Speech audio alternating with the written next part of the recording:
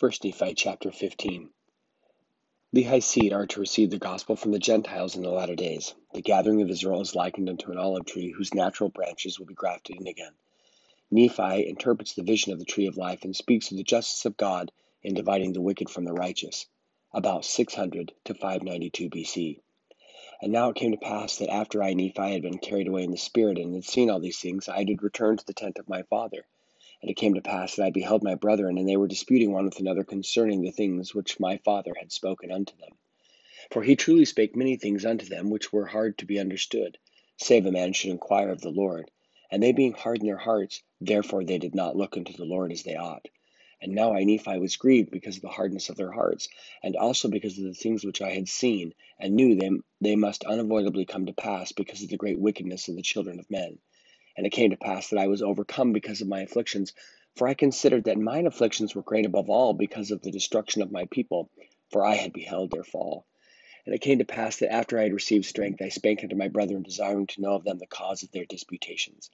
And they said, Behold, we cannot understand the words which our father has spoken concerning the natural branches of the olive tree, and also concerning the Gentiles.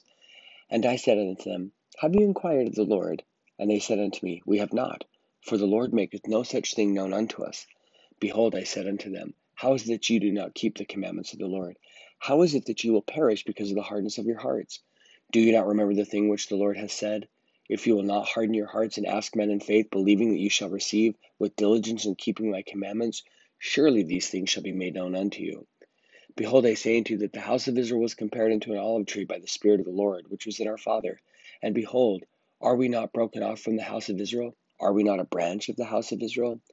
And now the things which our father meaneth concerning the grafting in of the natural branches through the fullness of the Gentiles, is that in the latter days, when our seed shall have dwindled in unbelief, yea, for the space of many years and many generations after the Messiah shall manifest in body unto the children of men, then shall the fullness of the gospel of the Messiah come unto the Gentiles, and from the Gentiles unto the remnant of our seed. And at that day shall the remnant of our seed know that they are of the house of Israel, and that they are covenant people of the Lord. And then shall they know and come to the knowledge of their forefathers, and also to the knowledge of the gospel of their Redeemer, which was ministered unto them, unto their fathers by them. Wherefore they shall come to the knowledge of their Redeemer, and the very points of doctrine, that they may know how to come unto the Lord and be saved. And then at that day will they not rejoice and give praise unto their everlasting God, their rock, and their salvation? Yea, at that day will they not receive the strength and nourish from the true vine? Yea, will they not come unto the true fold of God? Behold, I say unto you, yea, they shall be remembered again among the house of Israel. They shall be grafted in, being a natural branch of the olive tree into the true olive tree. And this is what our Father meaneth, and he meaneth that it will not come to pass after they are scattered by the Gentiles, and meaneth that it shall come by way of the Gentiles, that the Lord may show his power unto the Gentiles, for the very cause that he shall be rejected of the Jews, or of the house of Israel.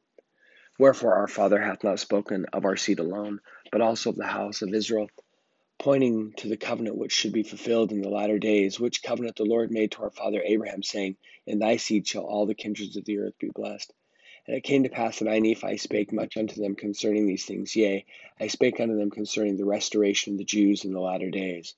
I did rehearse unto them the words of Isaiah, who spake concerning the restoration of the Jews or the house of Israel. And after they were restored, they should no more be confounded, neither should they be scattered again. And it came to pass that I did speak many words unto my brethren, that they were pacified, and did humble themselves before the Lord.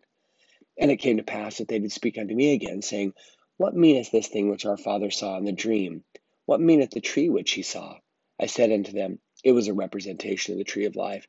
And they said unto me, What meaneth the rod of iron which our father saw, that led to the tree? I said that it was the word of God, and whoso would hearken unto the word of God, and would hold fast unto it, they would never perish.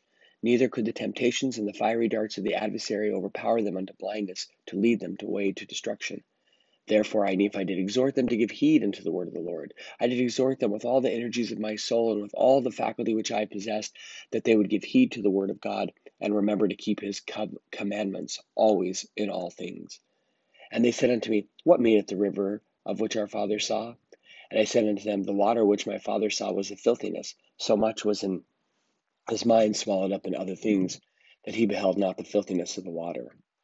And I said unto them that it was an awful gulf which separated the wicked from the tree of life, and also from the saints of God. And I said unto them, it was a representation of that awful hell which the angel said unto me was prepared for the wicked. And I said unto them that our Father also saw the justice of God did also divide the wicked from the righteous, and the brightness thereof was like unto the brightness of a flaming fire, which ascendeth up unto God for ever, and hath no end. And they said unto me, doth this thing mean the torment in the body in the days of probation? Or doth it mean the final state of the soul after the death of the temporal body? Or doth it speak of things which are temporal? And it came to pass that I said unto them, it was a representation of things both temporal and spiritual. For the day should come that they must be judged of their works, yea, the works which were done by the temporal body in their days of probation. Wherefore, if they should die in their wicked, they must be cast off as to things which are spiritual, which are pertaining to righteousness.